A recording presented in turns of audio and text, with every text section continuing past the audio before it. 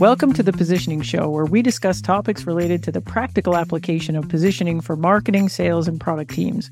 I'm April Dunford, a consultant, author, and the world's leading expert on positioning for B2B technology companies. Oh my God, it's episode 1. Look at you, early adopter. No, seriously. Thank you for joining me on episode 1 of The Positioning Show. I am so happy to have you here. I thought what would be a good thing for us to start with on episode 1 would be to tackle a question I get asked a lot when I'm a guest on a podcast, but because I'm just a guest, we never get to actually dig into it too far. And that question is like, April, how'd you get here? Like, why positioning? Of all the things you could focus on, why have you decided to focus on that one thing? And so, can I tell you a story?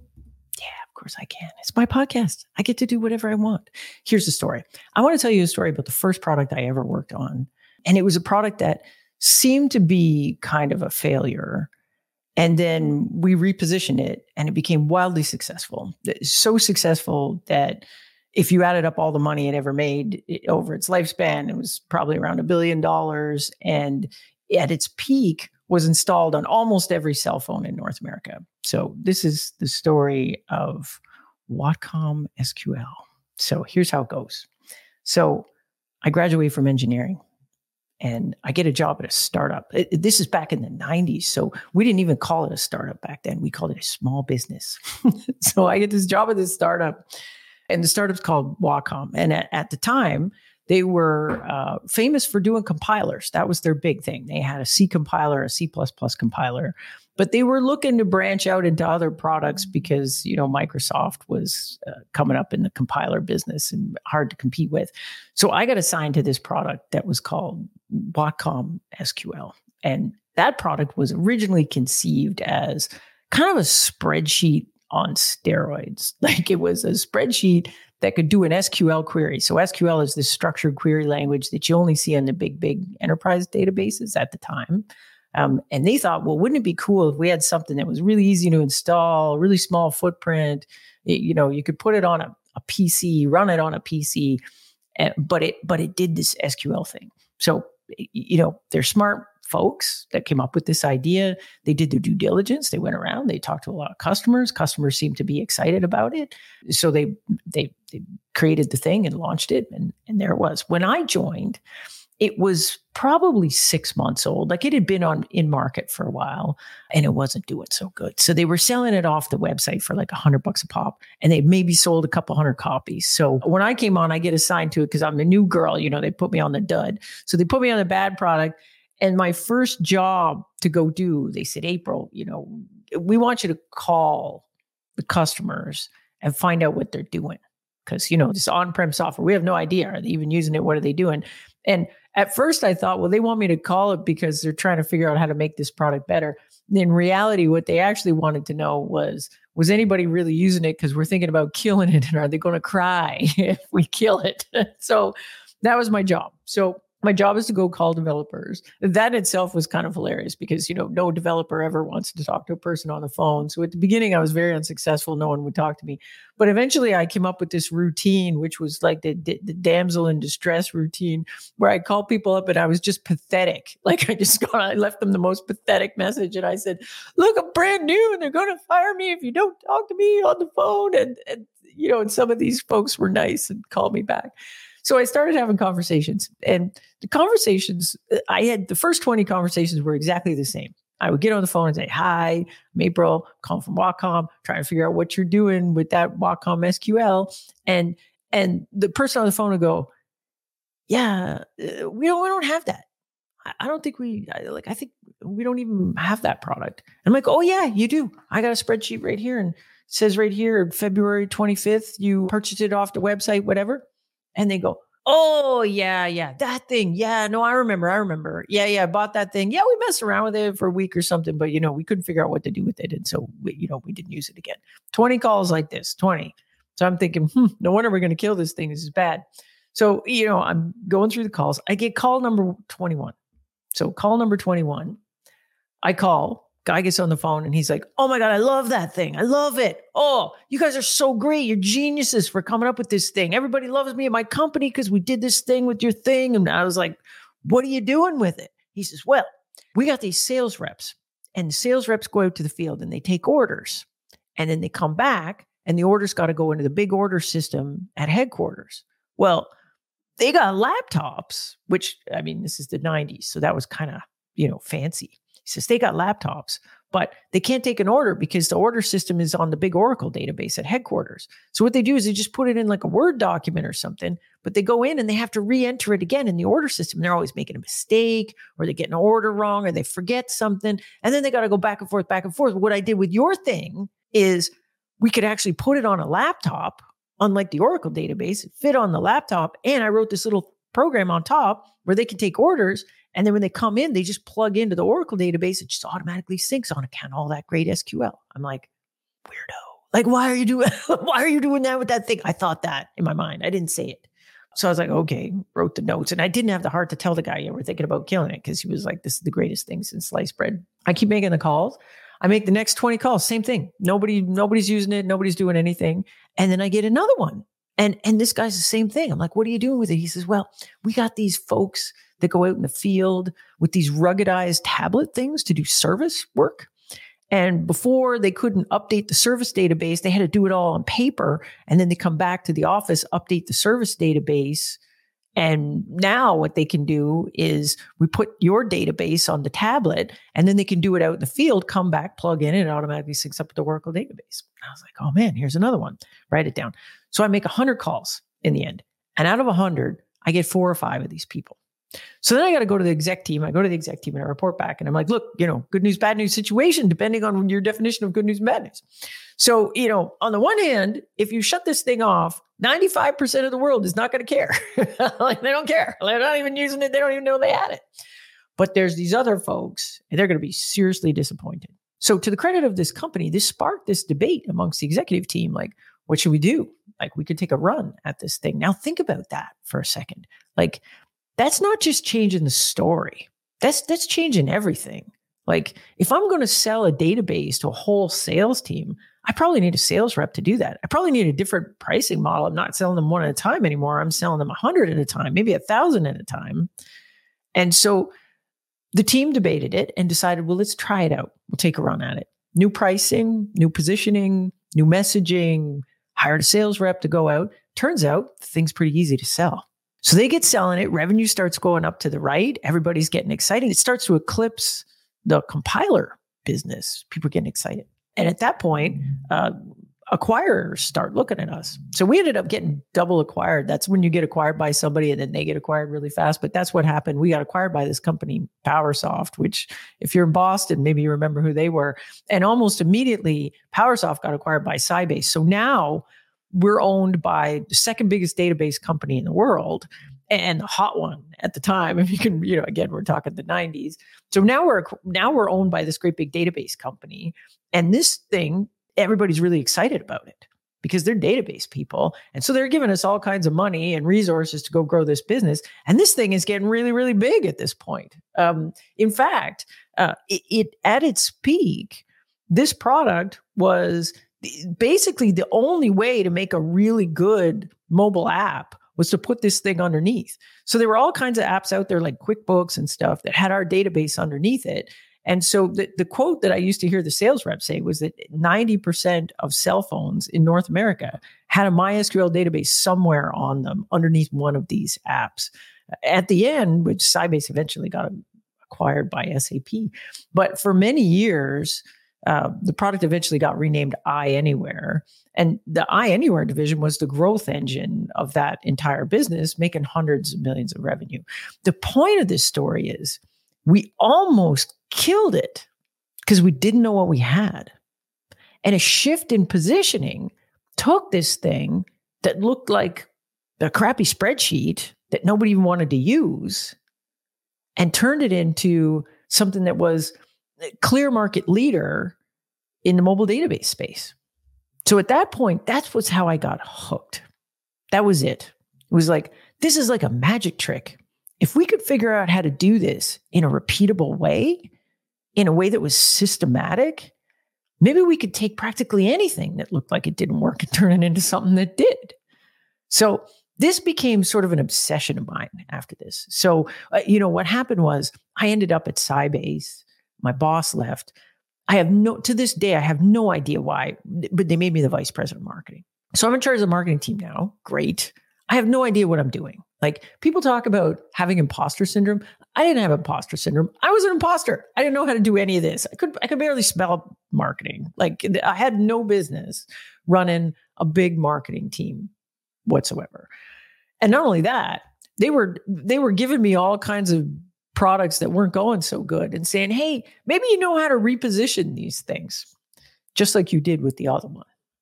And so I thought, well, I better learn how to do this. And I was convinced that the marketers would know how to do this. Like, positioning seems like a pretty fundamental marketing thing. We must know how to do this, right? And if I had gone to marketing school, maybe I would have figured that out. So I started having coffee meetings with all the smart marketers I know, and I read a bunch of books. And I'm working at a big company now, Sybase, so they got a training budget. So I went and did some post-grad stuff at a bunch of universities. I took some courses at places like Northwestern University. And the thing that really struck me was that there didn't seem to be a methodology, or at least a methodology that people were using. When I sat and had coffee with the vice president of marketing and said, how do you do this? Like, have you ever been in this situation? Lots of them said, oh yeah, we did that once with this product.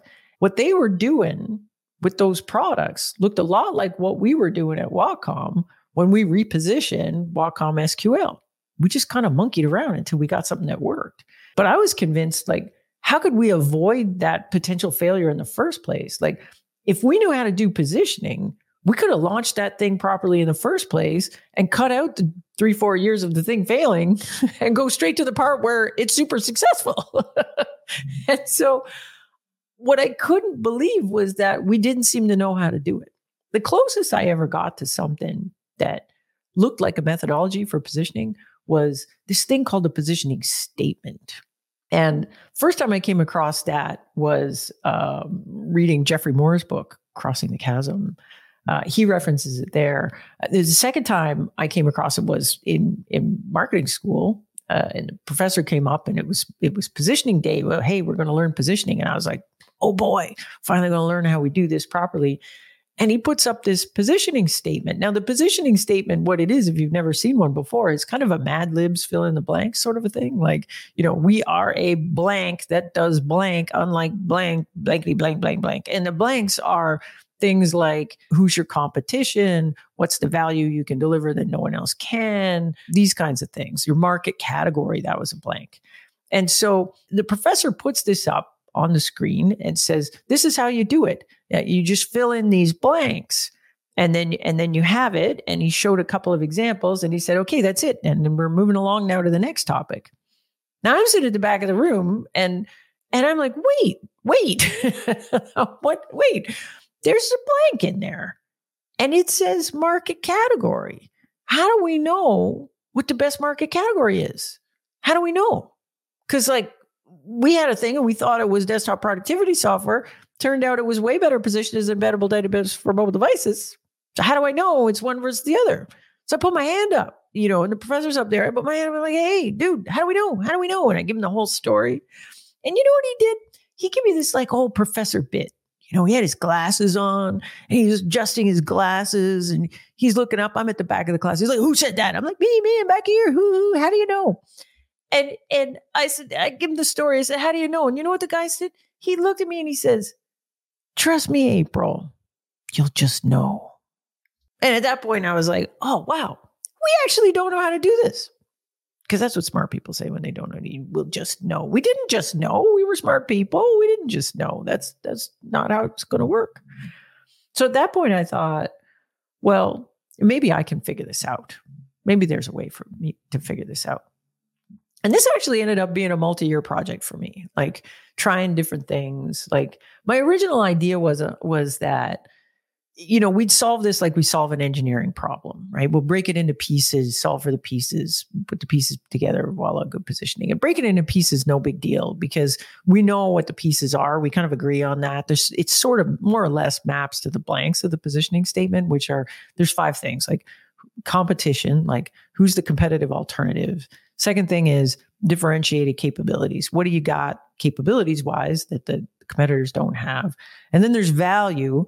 Like that's what we really care about, because customers don't buy you for your features. They buy you for what the features can deliver for their business. And then the next one was target customers. Like, we're not trying to sell this to everybody. We're only going to sell it to folks that are a really good fit for our stuff. And then the last one is market category, which is kind of like the answer to the question, what are you? But it's the context you position a product in. So market category would be, am I desktop productivity software or am I a database? And so those are the 5 things. And that was pretty easy to get to that. The problem was like, how do you solve for the best answer for each of those 5 things? And that was harder. So, and in particular in marketing, like one of the things we're really concerned with in marketing is value. And even more specific, it's not just value, it's differentiated value. Like that's the answer to the question, why pick us over anyone else? And so if you really think about differentiated value, like where does that come from? Like it comes from our differentiated capabilities, either capabilities of the products or capabilities of the company or a combination of those. But value and capabilities actually have a relationship. I can't figure out one without understanding the other. And then if I think about differentiated capabilities, they're only differentiated when I compare them to a competitor. So these 3 things are all related. And then I've got, who's my target customers? My target customers are the customers a really good fit for my stuff. Well, what's my definition of a best fit customer? Well, that's a customer that really, really cares a lot about the value that only we can deliver. So now I got all 4 things and they're all stuck together. And then market category is kind of the same. Like it's a little more esoteric, but if you think about it, the best market category you can choose is a category that kind of takes your best fit customers and sort of points them at your value. So now I'm in a dilemma. All the bits kind of relate to each other. I'm trying to figure out the best answer for all of them, but where's the starting point? If everything has a relationship to everything else, like where do I start? And for 2 years, I decided, well, this is why we don't know how to do positioning. This is why when I went to school, they didn't teach me a methodology. There's no good starting point. So what you actually have to do is pick an arbitrary starting point, which, I always started with capabilities because that was easy. We're experts on our own stuff. Work my way around the wheel of the other 5 things. And then I would get candidate positioning, like a thesis. And then I would take it out to the market. We'd test it with sales and marketing. And if it works, great, we run with it. If it doesn't, we throw it out and we go back and we try something else. And so I did that for years. And let me tell you, little grasshopper, you don't want to do this. This was terrible. This was like the worst 2 years of my life. It was really bad. And here's why. So, I'd come in, like literally I would get hired as the VP marketing because I could talk intelligently about positioning stuff. And they'd say, great, we got a positioning problem. Come in here and fix it. And so I'd come in, we do this thing going around the wheel, figure out the 5 components, we get this candidate positioning, and then we test it. And so one of 2 things happen. If you test it and the test passes and it works, you're a hero. Everybody wants to give you a raise. Like, April, you're amazing. Best thing we ever did was hire you. But if you take the candidate positioning, take it out to the market, test it, and it doesn't work, and you got to go back to your boss and say, oh yeah, we ran that test. Didn't work out the way we thought it was going to work out. We're actually, we need another 3 months to go test it again. This, my friends, is a very good way to get fired. So I did this for like years and it was bad. Like every time I did one of these tests, I was always like, man, this better go good, because if it doesn't, I'm in big trouble. And lots of times it didn't. And that was bad. And so anyways, I was stuck there for years. And how I eventually got out of that mess was Clayton Christensen. To just the short answer. So I got kind of into jobs theory and jobs to be done. So if you're not familiar with jobs theory, Clayton Christensen is sort of the father of that. Wrote a book called Competing Against Luck. The folks on the product management side of the house, they use jobs theory. That it's quite popular over there for folks when they're trying to figure out, what is the job that a product does for a customer, and therefore what features should we be building in the next version of this product to better do that job. And so I started thinking about, well, how does that relate to positioning? Like, should we actually be positioning around the job? And if so, where does it fit in my 5 components? And how do we actually do this? And so if you're familiar with jobs theory at all, there's a very famous story called the milkshake story.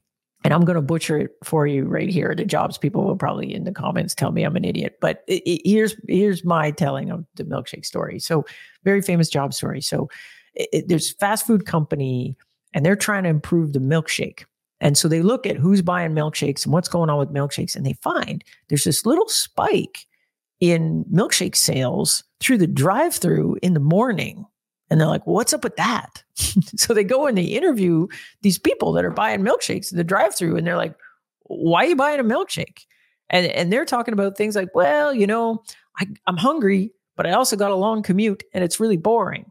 So I could buy an Egg McMuffin, but, it's going to get crumbs all over me and I'm going to be a mess when I get to work, or I could get a donut or something. But the problem with the donut, it's over in 5 seconds and I still got this long, boring drive. The great thing about the milkshake is, no mess, sits in my cup holder, fills me up when I'm hungry, but it's also kind of entertaining. It takes me a long time to get through the milkshake. So this is good on the long drive. So as a result, what they did was they made the milkshake, thicker and, made sure it fit in the cup holder and all that kind of stuff.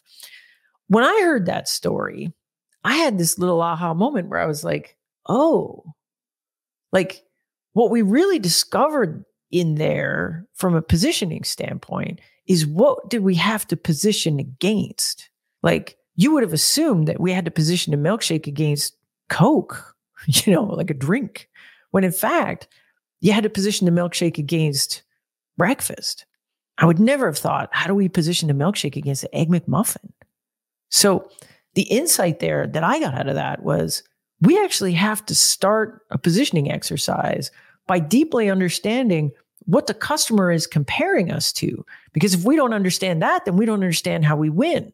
So that's where I came up with this idea that if we start with competitive alternatives, this is way better. If we don't start with competitive alternatives, what we'll get is positioning that sounds good in the office, but it doesn't work out in the field because it actually doesn't differentiate us sufficiently against the thing that the customer is actually comparing us to. We actually have to do it like this. So we start with competitive alternatives. So if you didn't exist in the market, what would customers be doing? And that actually tells us a lot. And the job the customer is trying to do is a bit baked into that. So we start with that. We're like, if you didn't exist, what would a customer be doing? And then you say, okay, well, what have we got that the alternatives don't have? In the case of the milkshake, right? It's like no mess, sitting in the cup holder, like a bunch of stuff, right? Sits in the cup holder, all that kind of thing. And then the next step is value. So customers don't actually care about the features. They care about what the features can do for them, like boredom relief in this case. But once we have the features, we can go down the feature and say, so what? So we have advanced AI, whatever. So what? Why does the customer care? What is the value that this feature can deliver for the customer's business? So now I got value. Once I have value, then I can say, all right, I'm the only company in the world that can deliver this combination of this plus this plus this. What are the characteristics of a target account that make them really, really care a lot about the value that only we can deliver? So that gets me target customers. And then the last one's market category. A market category, I got this value. I'm trying to position my stuff so that this value is sort of obvious to these people. So now I got market category. So that's how we actually have to do it. Once I cracked that, then everything became easier. So then I actually had a methodology where I could get a cross-functional team together and we could work through each of those steps and figure out what the ideal positioning was for any product. Okay, so now we got a methodology. Like now we got something we can use to actually do positioning. I can get the gang together and we can go step 1, step 2, step 3, step 4. We can do it. Now, here's the thing I discovered after that. So we've now solved for the basic problem. Like, how do I do positioning? But let me tell you, there's 100 ways to screw this up. Like 100 ways. like it is, the methodology makes it possible to do. Does it make it easy? No, actually, it doesn't. There's still 1,000 ways to get a terrible result, even if you're using this methodology. So my goal here is to get into that level of detail in the upcoming episodes where we're going to pick a particular set of things and go really deep on how do I fix this? What happens when I'm stuck in this particular situation? Some of the things I get a lot are, can I just do this in marketing? Like, do I actually need a cross-functional team? People will come and ask me, like, what if my boss doesn't want to do this? Or my boss thinks the positioning's great and I think it's terrible. What do we actually do about that? What do we have to do when we've got that positioning to make it real in the organization for the sales team? How do we translate it into messaging? How do we translate it into a sales pitch? How do we actually make it sing? Like, having it intellectually is one thing, but making it work out in the world is a whole different thing. So these are the topics I want to cover in the upcoming episodes for this show. So I would love it if you folks could leave a comment or leave a review.